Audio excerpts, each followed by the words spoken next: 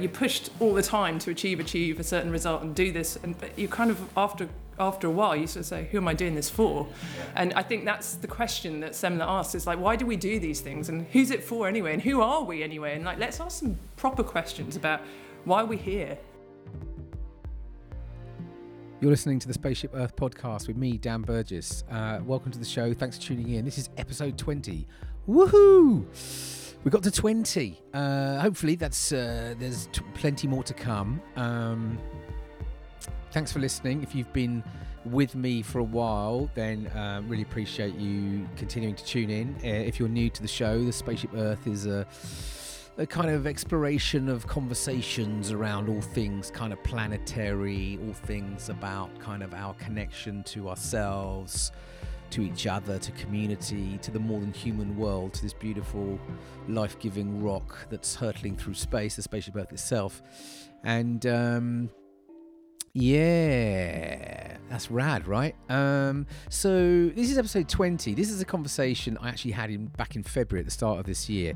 The one thing about the SpaceShip Earth is it's just me right now making this podcast, and so I record great conversations and don't always get a time then to stick them up and edit and top and tail and put them out, and it actually takes a lot longer than you'd imagine to get this kind of cheeky podcast thing going. And so I'm trying to get the little backlog done. But so this was a conversation I had back in February with Melissa Kendall, who heads up a team who are running a new kind of school. I love that, a new kind of school, and it's a Lumiar school, which is an approach, a new school approach, which was actually born in Brazil.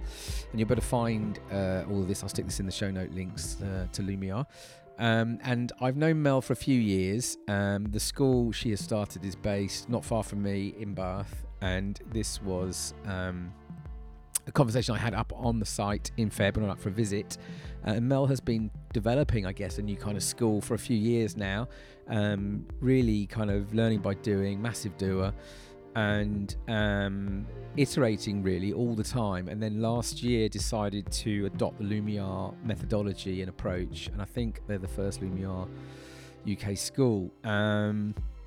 So school's like a massive loaded subject area. Everyone's got a point of view on schools and learning, and I'm not going to go into too much conflab here in this intro. I'm just going to get straight into the conversation really. But I would say, I mean, as someone who is fascinated by learning and indeed unlearning, which is something that I am intentionally doing and have been trying to do for about a decade now, unlearning a lot of the things that I was taught and told to be valuable and useful, and actually I found are actually quite destructive and not that useful at all as I learn more about the nature of the world that I'm part of. But I'm really fascinated with schools. I'm also a parent, so constantly sort of freaking out about schools and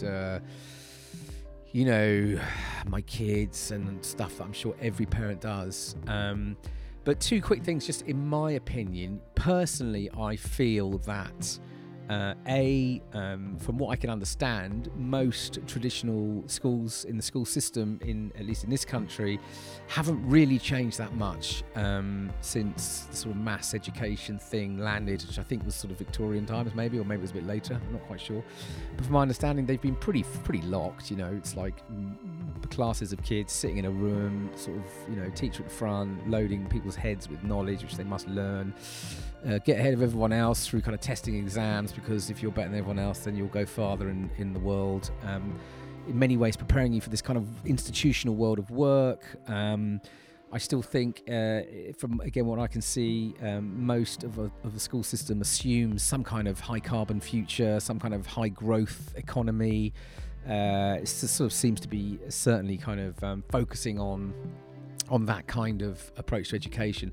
So I would argue that all the shit that's hitting the fan right now in the world and all the challenges that we face, I think the way that we're educated is a big part of that problem, because we come out into the world with no ecological literacy at all. It's almost non-existent, as I can see in the curriculums. No sense of kind of systems and wholeness. It's very specialised. It's very separate. Sort of views the world as this kind of sort of like slightly mechanistic machine type thing. Doesn't help people kind of join dots and see relationships and interconnections. And so you could argue, even from that perspective, if we come into the world sort of seeing the world like that as this kind of linear, kind of sort of dead thing that we can just sort of create stuff or work for companies or do whatever it is we do, well, then you're probably going to keep, designing things in a way that's extractive and wasteful and destructive and polluting. You're probably going to still, get heavily specialised into certain things, so that you become removed from the whole and the impacts of what we're all doing onto the greater whole, the system that holds all of us. So I think that's it. Schools and education have an enormous role in what's going on right now. By the way, this is no diss on teachers. I think teachers are bloody awesome and do an extraordinary job. But I think we've designed an education system which is, at least my sense, is just like we could do so much better, right? I mean, just think of what we have access to: the information, the knowledge, the ideas, the people, the ability to network into kind of different stuff. We could be designing these extraordinary schools. So that's what I find super frustrating. And I think the final thing is obviously back to the individual, the child. Like, what is it in all of us that, trying to connect with who we truly are? And surely that is the art of education and learning, is to kind of is to draw out the thing that's alive within us, to help us to connect to that and then be able to follow that. And I think, again, from at least my experience and my own opinions, that's almost impossible in the current setup. So there you go. I'll stop the rant there. If you're interested in the whole schools idea, new types of learning, new types of schools, hopefully this conversation with Mel will be of interest. And do check out the Lumiar model. Really fascinating backstory to that, and how it emerged as a model. Enjoy. This is episode 20 with Melissa Kendall, a new kind of school, the Lumiar School. Mel, welcome to the SpaceShip Earth podcast. Thank you.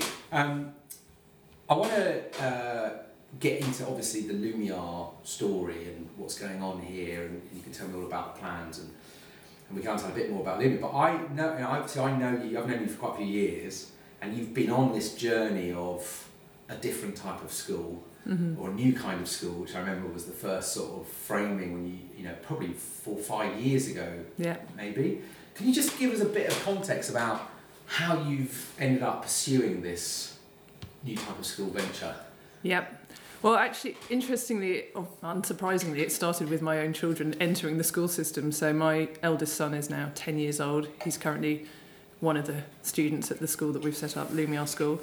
And when he went into the local state primary school, which was an outstanding Ofsted school, and it seemed, to all intents and purposes, very lovely, he had a really good reception year. And then in year one, I started to sort of question what was actually happening in the classroom space. And I had a friend who was a TA in the school who was sort of giving me feedback from a slightly different perspective than the official line that you were getting. And so I went into the school and I suggested to the head teacher a couple of things that they might like to do. Like, I would like to offer some time and possibly resources to help them to do more outdoor learning, to sort of take the kids outside of the kind of traditional curriculum and do some projects, or do something that was going to be slightly more inspiring than just focusing on the more narrow core skills, which was what seemed to be happening in year one.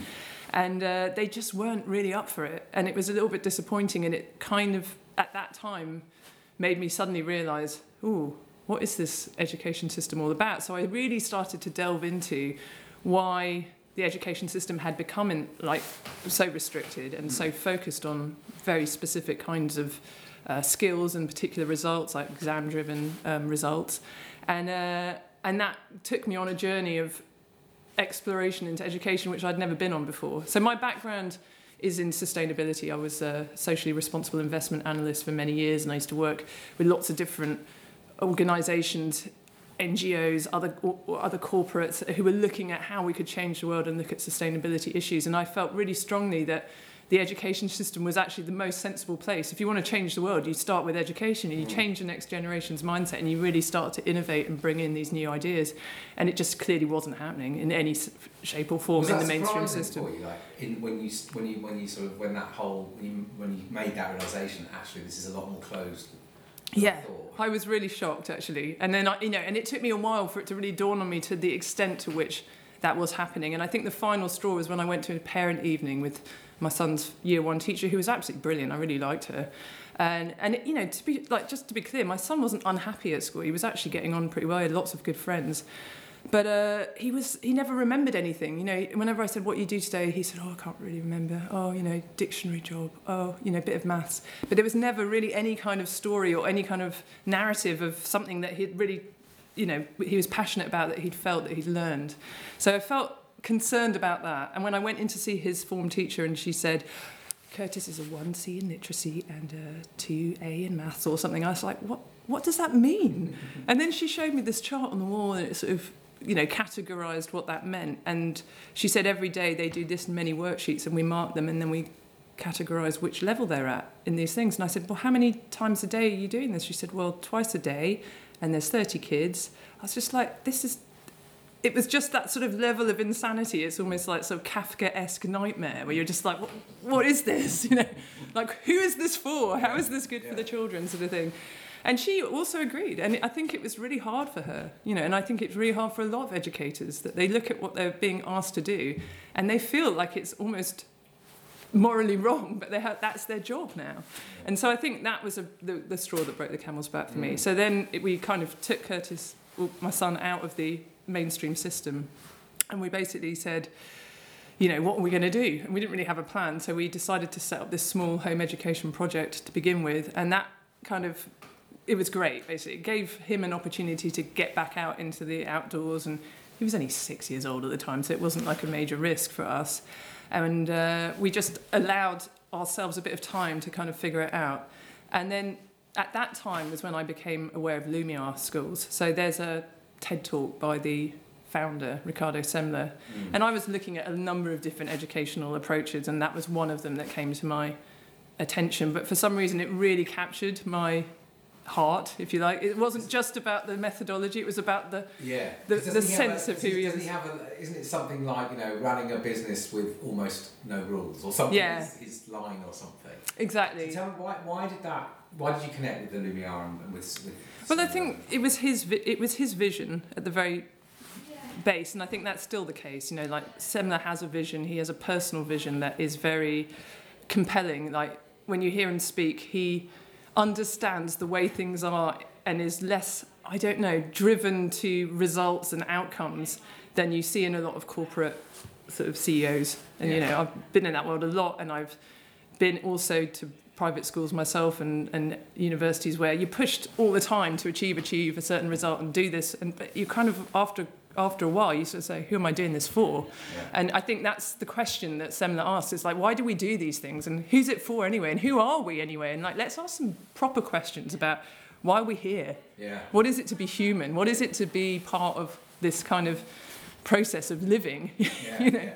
And I think for me, that was a real step forward in taking it outside of just the kind of factual, yes, I think it's important to look at social and environmental issues, but then there's also a deeper perspective that he brings to it, which is to say, well, there's a basis on which you approach this educational philosophy that is, and he obviously had done it in business as well. And it's worth noting to anyone, to listeners, is that, and I'll link to all this in the show notes, because he was he's no sort of small fry either. He's built enormous enterprises, right, in Brazil. In business, huge business operations and stuff around a very different sort of dynamic, right, a way of a set of values and practices of why we work and how we work with each other, and so that's what started his move into.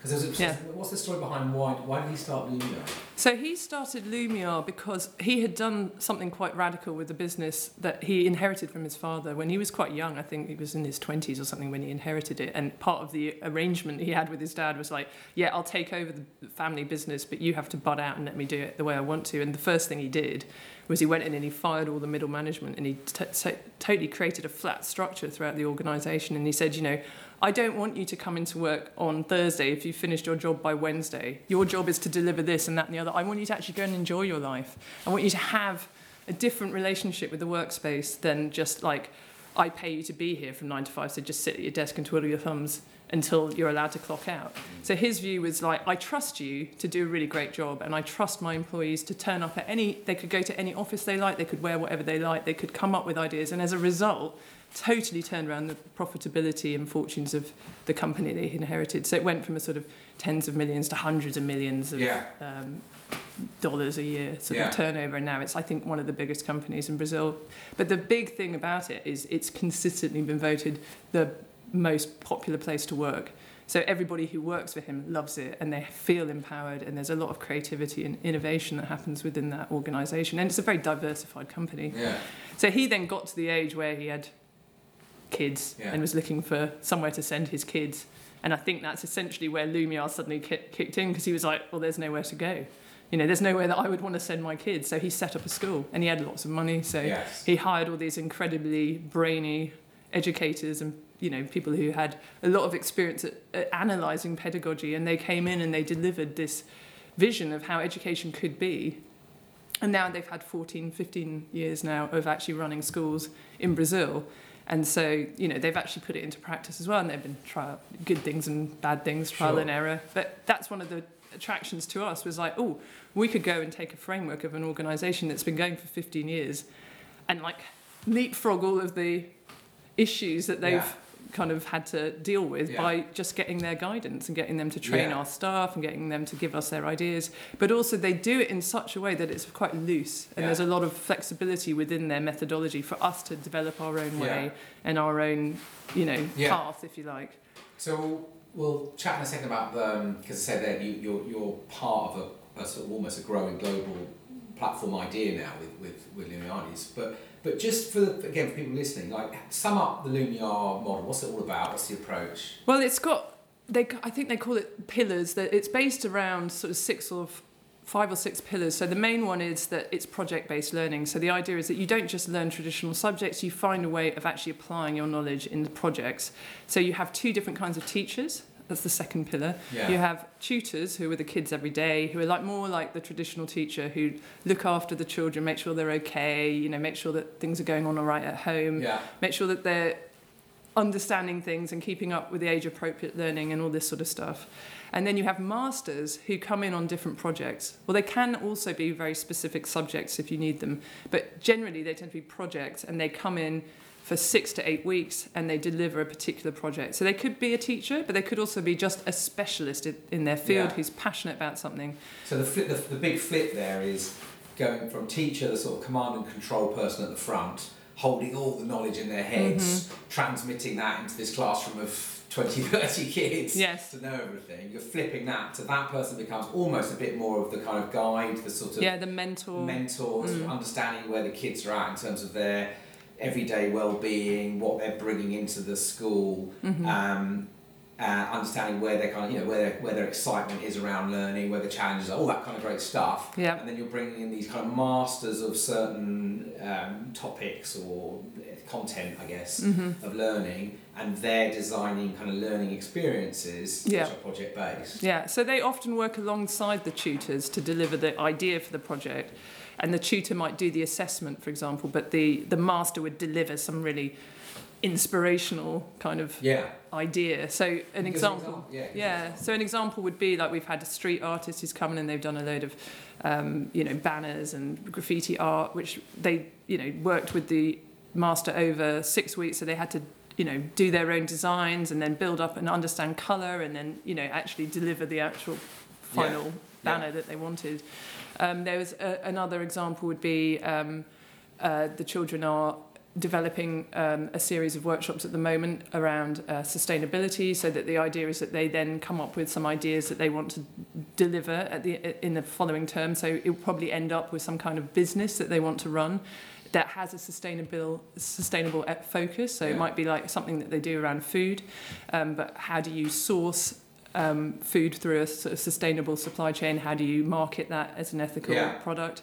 Another thing they did was they had a MasterChef competition. One of the kids was really into cooking. They all wanted to take part in that. So we took them to a restaurant. They had a master who was a restaurant owner and chef, and they got to do a whole masterclass with them, and it ended and it culminated with the kids running their own cafe for a day. They had a pop-up cafe. They literally ran the whole thing. They did all the cash, the waitressing, the whole thing. It was absolutely brilliant, but it was complete chaos, but it was completely run by the children. It was a great learning experience. And isn't that one of the pillars, the democratic kind of, the decisions are made by... So I was going to say, we've said the pillars were project-based learning or applied learning. Active learning is another way of putting it.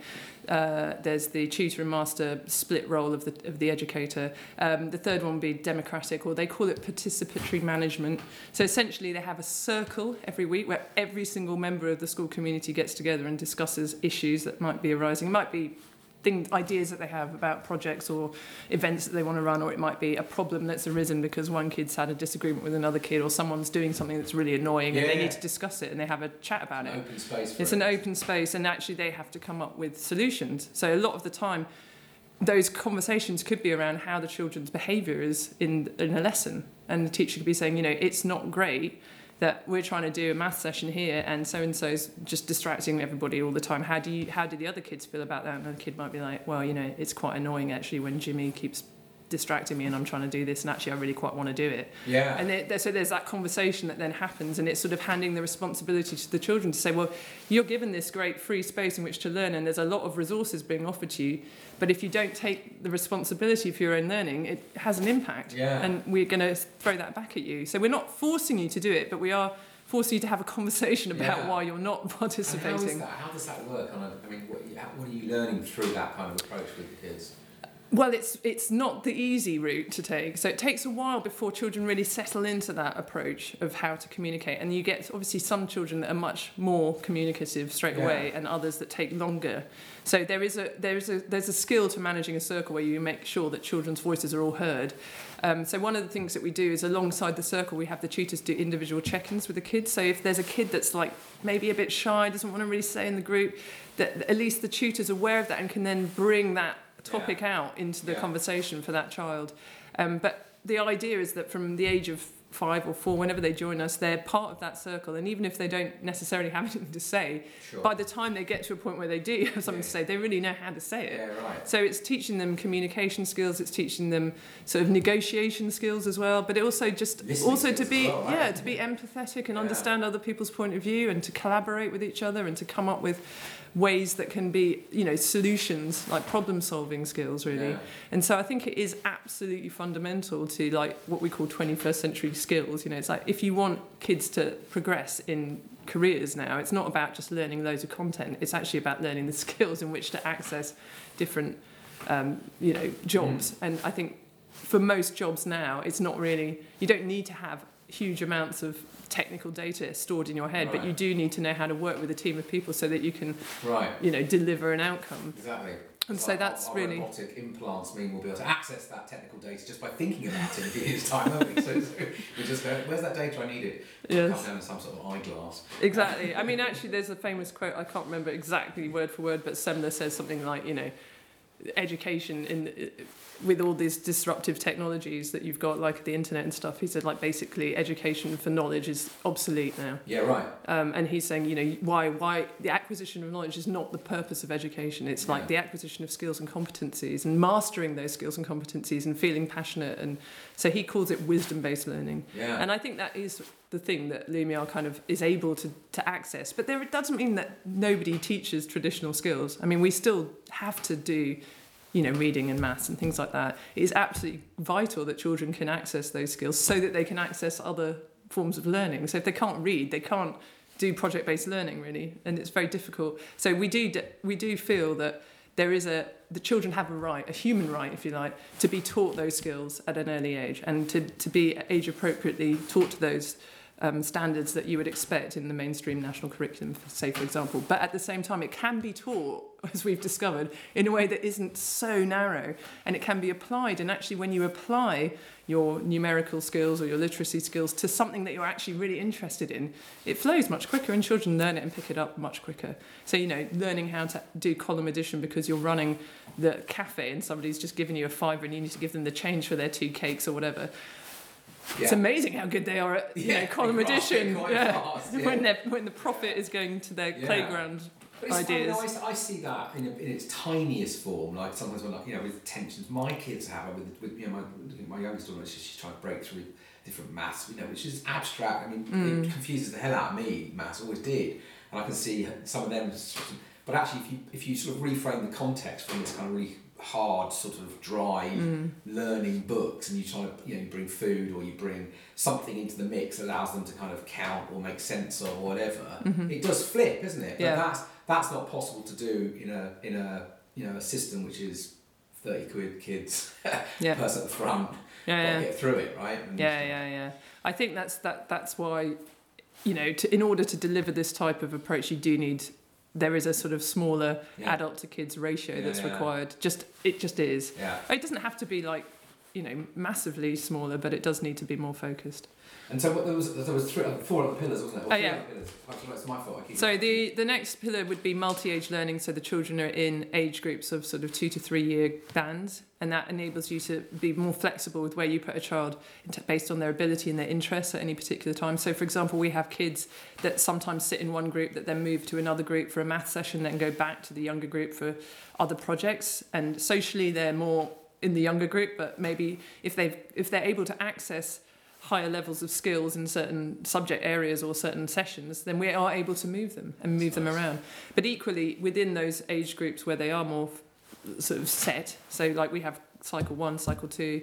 Cycle 1 would be like the 5 to 7 year olds, and then 8 to 11 year olds in cycle 2. And so they are teaching each other a lot of the time, and we can group them in different ways.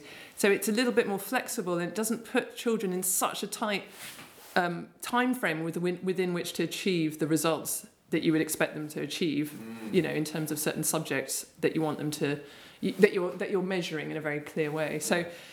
So for example, if a child is a little bit behind in maths, you've got 3 years to get them to that point, rather than by the end of this year they have to have delivered that, and actually enables you a lot more flexibility in how you approach that problem. I imagine there's also some really interesting dynamics with that, in terms of, I'm guessing there'll be some kind of mentoring that occurs from the elder to the younger, and the younger to the elder, again, like you say, potentially more challenging or developing themselves faster, or open them up to different thinking early. And there must be sort of some really interesting transfer of knowledge that doesn't happen. And it's the real world, isn't it? Yes, exactly. It's like... and I think that's the other thing, is like actually in real life situations, once you do leave school, you don't hang around with everybody who's exactly the same age as you, and you learn a while, then you go, it's time to leave. What do you got? I need some friends who are slightly, of a different age range and generation or whatever. So I do think that's a really big part of the Lumiar methodology. And the biggest one, I'd say, is the fact that you don't do any testing. It's all integrated, the assessment. So we have, every single session you do with the children, whether it's a project or a workshop, they self-assess how they feel it's gone. The tutor will assess what they feel the child has achieved. And so there's a constant flow between what's happening and what's being recorded. So there's quite a rigorous assessment, if you like, which enables you to not have to do weird things like test children at the age of 6 as to what their sort of numerical skills are. And you're very clearly monitoring that all the time. And then it gets put through this digital tool called the Digital Mosaic, which is an online tool which all of the different masters and tutors and kids as well, and parents can access to just visually. And that produces a report of what the child's learning is like, and it actually maps it out, so you can identify gaps, not just in the child's progress, but also you could identify gaps in the curriculum.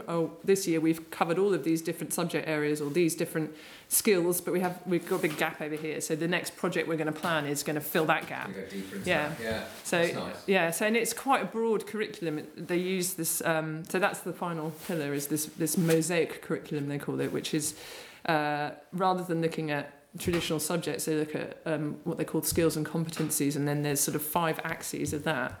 So social, emotional, sensory, motor, epistemic, which is essentially knowledge-based, and then there's, I can't remember what they all are now off the top of my head, but there's 5 different areas, and each of those gets, then redefined into smaller topics, so the tutors can access this mosaic and mark different parts of it, as can the children, and that gives you a really clear visual of where everybody is.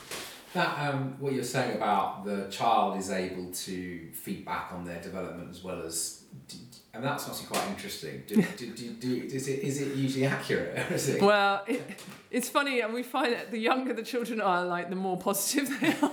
So when they're like sort of 5 or 6, they're like, how did you think that went? And they're like, 5 stars every single time, 5 stars.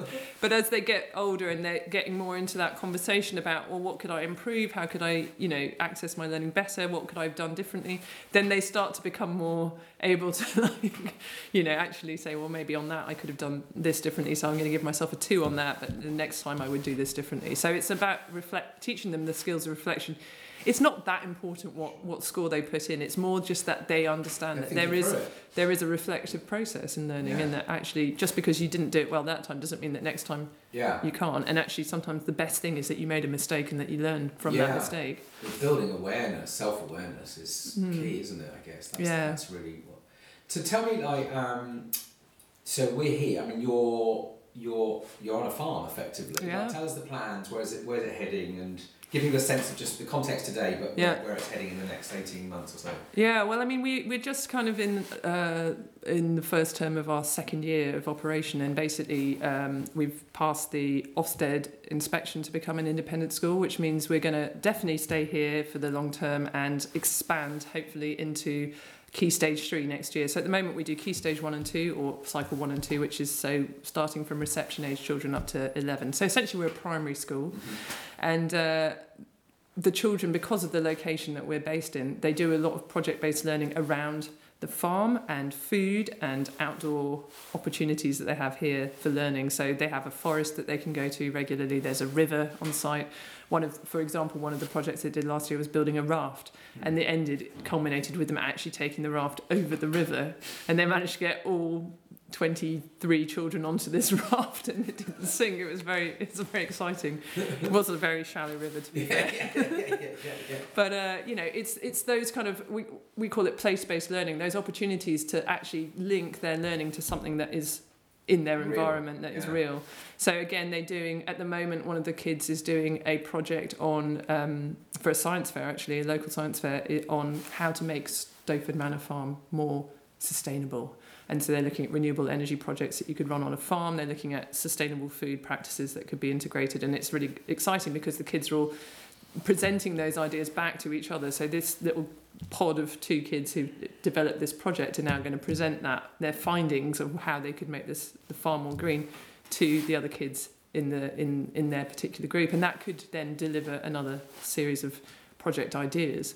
So, the farm is absolutely amazing because it has so many different learning opportunities in terms of nature, and we do feel that nature is a really important teacher for children. I think also children just need to spend a lot of time outdoors, and whenever we take the kids out, they have a really good run around, and then we come back in and have a focus session with them. They're really with you because they've had time to kind of run around and get all their energy out, and then when they come back in they really want to focus and do something a little bit more creative or a little bit more mathematical or analytical or whatever. So we do try and balance that a lot, that the children do get a lot of time to be very physical and to be very much, part of the landscape and enjoying being outdoors in a rural space, That's probably quite different to what you would see in most Lumiar schools. So that's something that we've brought from the Stowford side of Lumiar, and then we're bringing the methodology here.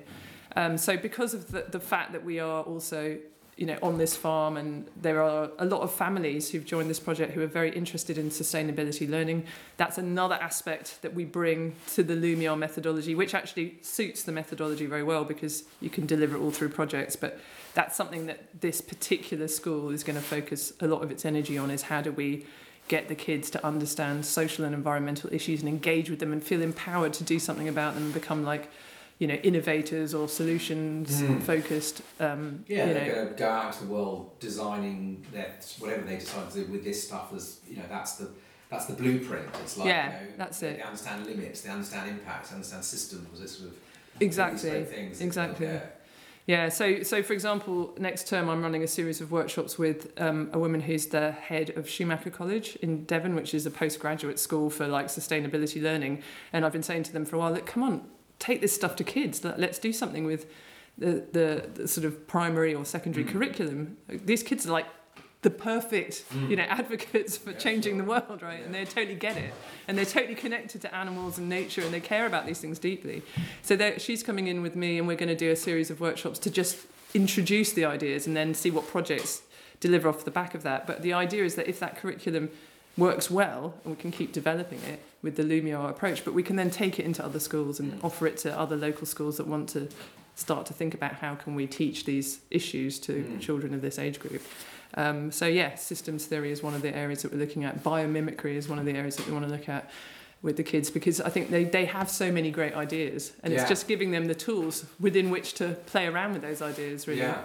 Well, it's the sort of thing, isn't it? It's like there's many people engaged and employed and doing all sorts of things trying to change the system. This is like trying to shift thinking of kind of, fairly sort of tired older people, who sort of like, been doing the things they do, but do you know what I mean? But there is this different dynamic, isn't it? Yeah. It's like working where there's kind of totally open, fresh perspective, where there is, you're not having to, because so much of change work, or sustainable work, involves unlearning. Yeah. Lots of unlearning in order to sort of relearn. Mm-hmm. Whereas I guess this is the thing, right? It's like, what could we be offering the next generation more of is the ability to learn a completely different and hopefully much more sort of regenerative way of being and learning and educating, and actually then how you go out into the world with a very different view of how it works. Mm-hmm. And that sort of feels like, it's like we should put lots more energy into that space, Yeah. Well, interestingly, the strap line we recently had a little bit of brainstorming, trying to come up with the strap line for the Lumiar Stowford, because obviously it's slightly different to the main Lumiar. The main Lumiar strap line is transforming education, which is great. Obviously we're well on board with that. But the idea for us was like, well, what is it that we do? And it was actually connecting learning and nature. And innovation. We're like, well, it's all great. You've got this kind of natural environment. You've got all the learning opportunities there. But actually, you also want these kids to go out and come up with something different as a result of it. Yeah. And that's what Lumiar does very well, is the innovation side of things. So the plan here now, then, because just in terms of, you're going to up the ages eventually a bit, and just tell us a bit about that. And so the plan is that from September 2019 we'll open as an independent 5-day-a-week school, although we are essentially running now as a school as well. So from after April, after the Easter holidays, we'll have hopefully more students joining us in this primary school age range. And then next September we would apply to add 12 to 14-year-olds, which is the limit we would go to at the moment with Lumiar. And so we've got another classroom that's currently being constructed for that, and various ideas to move some of the other buildings for the school over to a new location on the farm, where we could start to develop more of the sustainability learning alongside the Lumiar school approach. Our aim ultimately is to grow the school to about 80 to 100 children on this site. And, we're in a really good catchment for quite a lot of towns in the local area. So we have a lot of interest from Frome, from Bath, but there's also Trowbridge, Radstock, Bradford-on-Avon. So there's quite a lot of towns in this local area that can access. But it's, we're kind of like a rural hub. It's kind of an unusual location in a way, because it is in the middle of nature, in the middle of a kind of sort of almost like timeless little step back to what it used to be like to live on a farm. And that's a really exciting opportunity for the kids, but it's also really nice for the families that become part of this community, because they get to come to a very beautiful place every day and drop their kids off and see the little farm animals wandering around. What's the response been like? I mean, I guess has everyone embraced what's going on? I'm guessing there's also objectors and stuff. I mean, how can people be around what's going on? We haven't had much in the way of objectors. Right. I think that people have been watching and waiting to see what happens. I think there were people who were straight in there, head first, want to get involved and have been there from the beginning. Quite a lot of parents were very much actively involved in helping to get the whole thing going, and taking board positions and volunteering and all of that sort of thing. It is definitely a very tight community of people, and everybody knows each other and supports each other, and that's a massively important part of the learning as well. I think is that people are. It's not just about the kids, although the kids are the centre of the whole thing. There's also the whole, how do we support the families and how do we involve them in what's going on? And I think that creates a really good educational vibe as well, because when families are healthy and supported and, connected to what's going on with their kids learning, their children learn better as well. Right. So it's all beneficial. It's quite tight-knit at the moment, but I think it's going to grow now that we go to 5 days a week. I think it's going to bring in a slightly different group of people. At the moment, it's very international, which is quite unusual considering the location we're in. Right. I'd say like 80% of the kids come from not just purely English backgrounds, really? which is quite unusual. So what yeah. sort of background? What sort of country? Well, we've got kids from Chile, from like different parts of Europe, like German. We've got West Indian. We've got kids from Canada. Oh. You know, it's quite a mixture. Yeah. And I think it does naturally pull in families that have maybe a slightly more global Yes. perspective or experience, because Lumiar in itself is quite an It's internationally yeah. kind of Yeah, recognised because going back approach. to, so they've got, so using this kind of platform now, schools are starting in various different places now, aren't they? Yeah. Schools. Yeah, that's right. And I think the plan is that Lumiar, they're called Lumiar Education, I think. They have now a team that's just focusing on bringing Lumiar to other parts of the world. So in the UK, there's already 3 or 4 other groups that were really interested in setting up Lumiar schools over here. And then there's also, I think there's one in Utrecht in the Netherlands. And then there's various ones in other parts of the world. I'm not entirely sure where they all are, but they do have a person based in the US, so I think they are thinking about the US market as well. And how do you go back to like the master tutor system? Yeah. How do you find the masters, or do you have a sense of like we need to find more people who can bring these? I mean, how does that work? Well, traditionally in the Lumiar schools that are a bit more established than us and been going for longer, they have like a bank, like a data bank of all the masters. And we do have a small data bank of masters, but at the moment what we tend to do is we brainstorm ideas for projects with the kids sort of quite a long time before we have to deliver them. So you might start beginning of a year and you have a big brainstorming session with the kids and maybe like 8 project ideas come off the back of that. And then we start to research how quickly can we get masters in to deliver different parts of that. Now, not all of the projects we run are child decided or led. A lot of the projects we bring in as adults and say, we suggest this now happens. And then the children have an element of say in how the project goes and can be creative within that scaffolding, if you like. But we do require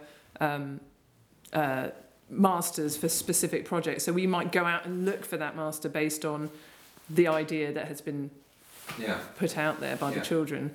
So I'm just trying to think of an example. Like, for example, we did a big community-led design project last year because the kids wanted to build a new school building, or we are going to hopefully build a new school building, and the kids wanted to be part of that. And so we said, how do we actually involve children in that? And then we found a PhD student who was an expert in community-led design, and she came in and ran that project with the kids, and they were able to then design and build kind of 3D model out of cake and sweets. It was hilarious. A future school, and she did like 16 workshops and boiled that down into a lovely report, which we're now going to use for our fundraising. And your sort of core team here is, how does that work? What's the actual? Well, so we've got a head. We call her head of education, but essentially she's sort of the person who runs the educational setting, and Fran, and she's very, very much connected to what Lumiar Brazil do. So she basically works for us 2.5 days a week, and for Lumiar Brazil 2.5 days a week. So she is part of Ricardo Semela's team on the ground in Brazil. And then we have 2 tutors, so one for each cycle that we have. And then we have 2 different masters that we call continuous masters. So one is a maths master who comes in every day and does maths sessions with each cycle. And then one is a music master who the children do music lessons with, and sometimes music workshops and things. And then the other masters that come in are more project-based. So they will come in for 6 to 8 weeks and then they'll probably go again. So an example of that would be this lady from Schumacher who's coming in next term to deliver the sustainability learning. Or it might be a street artist that we talked about earlier who does the, playground design project, or the community-led design PhD student. Those are what we call project masters. So they get pulled in for short periods of time. Another classic project master we have on site is the farm owner's daughter, who's a secondary school science teacher. Brilliant. So she does stuff around the farm with the kids, but she also gets them to do project-based learning. So she was the one, for example, that delivered the idea for sustainable, how to make the farm greener, and how to make it more sustainable, and she's helping deliver that project with the kids on the ground. And are you getting, because obviously we won't open the chest out, and I'm conscious of time, but the UK school kind of stuff. But I'm guessing what you're doing is interesting to other places around this country. Are you getting incoming and stuff of people wanting to follow this model? Or? Yeah, definitely. And I think what's interesting is that Lumiar in Brazil is saying that, you don't have to just completely change your school to being a Lumiar school. You can take elements of the methodology into your school, and we can teach you how to do that. And we're talking about developing something called a Lumiar lab, so that UK schools that want, existing schools that don't want to change their whole methodology but want to bring more of this type of project-based participatory learning into their setting, they can have a lab that comes into the school for a certain period of time that maybe trains teachers but also offers examples of how you do project-based learning and sort of facilitates that within their own schools. And so that's something that they're looking at, and also having the digital mosaic, the platform that enables the integrated assessment. That could be something as well that schools could adopt, so that takes some of the exam pressure off them and they can focus on a more kind of relaxed approach to demonstrating learning outcomes than like forcing children to hit certain targets by certain times. Amazing. Listen, I'm really conscious of your time. Just I guess something, and I'll put obviously links to all of the projects and the school and Lumiar and everything, so if people want to follow up and find things out, they can. Great. So I always ask this question at the end of this podcast, because I guess the SpaceShip Earth was all inspired by Buckminster Fuller's work and this idea. He had this phrase: there are no passengers on SpaceShip Earth. We're all crew. And I was just thinking, thinking about that and thinking about what you're doing here with Lumiar. Where do you think? I guess about learning generally. What does that mean to you when I say with that whole idea of, there are no passengers here on this Earth. We're all crew. When I think about learning, where does that make you feel? There's a need within the learning space for more participation. Yeah, I think people just need to be more open-minded. I think there's so much that we do that we believe to be the truth that isn't. Do you know what I mean? And I think we're so restricted by that.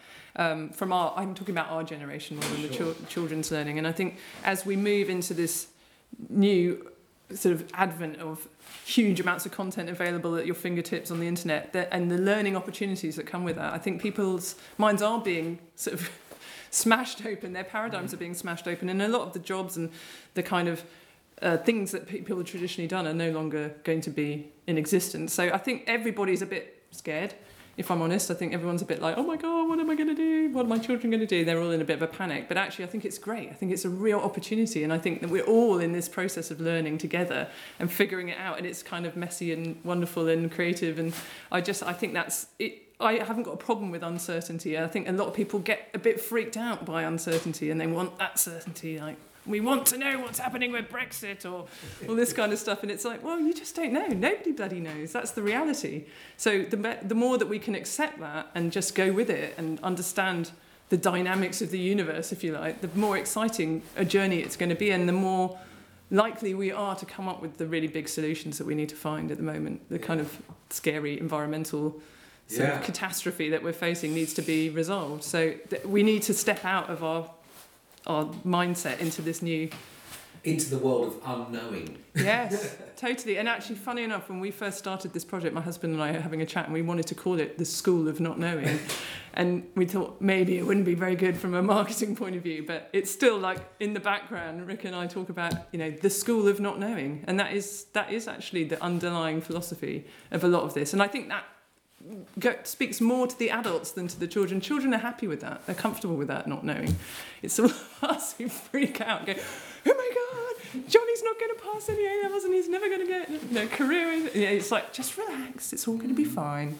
We'll be fine, basically. And it is. That is again, when there's obviously that's brilliant. And there's so much in that. But this idea that, on one hand, I just think of this, you've got the young Swedish activist Greta Thunberg, who's getting the world of teenage schools are striking all over the country. And this Friday, the UK strike being planned, and they're striking based on the fact of our leaders are doing nothing about climate change. Why are we being educated in a way and for a world that's not going to exist? You've got all that going on. You've got again, the what is education, what is learning, the cost of higher education in this country particularly, which is just so obscene. You've got the fact that all this data now about no one knows. Even what 60% of the jobs are going to be in 5 years. So you've got all this stuff which basically says what you're doing is, we should be paying more attention to this approach, right? Because in a world of not knowing, how do we train ourselves up for the skills that make us comfortable in that world of not knowing, right? Because actually the current system is all about, it's trying to tell you know everything, logic, do this, it's all linear, you'll get, you know what I mean? And that's coming apart, so. And sometimes I think learning is more about the quality of the question than necessarily what you can answer. It's like, what do you, like, it's just delving into stuff, isn't it? And it's never ending, no matter what. But if you ask good questions, you can you take yourself on a more interesting journey through that unknown path. Yeah, no, absolutely. And I guess what part of that here is exactly, it's like trying to sort of surface the questions that each child is carrying as well, right? So that they're exploring the things that are actually making them feel something. And actually, what is it all about, really? I think sometimes we forget the fact that life should actually be quite a fun and joyous and creative experience, forgets that sometimes. We're not here for very long. It's quite tough at times. And everybody's working so hard and so stressed out that they forget to actually just live and allow it to happen, and not to try and control it all the time. And so I think that is part of the experience of education, is that actually if you just allow things to be what they need to be, sometimes really amazing stuff happens that I think sometimes people are a bit frightened to allow that. And I can understand why. I do understand the reasons why. But I think sometimes, within certain constraints, you can allow that freedom to flourish. Yeah. Yeah. Mel, amazing. Thank you for sharing some of that. And I think it's amazing what you're doing here. So, good luck with it all. And we'll speak again. Thank you very much. Thank you. So that was Melissa Kendall from the Lumiar School in the UK. I hope you enjoyed that. Lots of food for thought, right, on the whole schools and the future of schools and all that. Brilliant. Well, thank you for listening. I hope you enjoyed the show. I really do appreciate you tuning in to this. If you like this show, please do share it with others who you think might do. You can access this podcast on loads of different platforms, on Spotify, on SoundCloud, on Apple Podcasts, on Acast, however you fancy. If you've got a question or an idea or a thought or a rant, I'd love to hear from you. If this is provoking anything, drop me a line, dan@thespaceship.earth. You can find all the podcasts at www.thespaceship.earth. You can buy some merch. You can buy a couple of really nice teas. There's an Earthling tea and there's a Spaceship Earth tea. You can get those. Just follow the link from the Spaceship.earth site. And hit me up. You can get me on Instagram at Dan Solos, on Twitter at Dan Solo. Really appreciate anything. And if you do like this, please give us a rating or a review on Apple Podcasts. It just makes the podcast travel to more people. So it's super nice to get a bit of feedback, a bit of love, and all that. Makes it all worthwhile. So yes, well look, another one coming soon, so take it easy out there. Remember folks, there are no passengers on Spaceship Earth. We're all crew. Until next time, peace and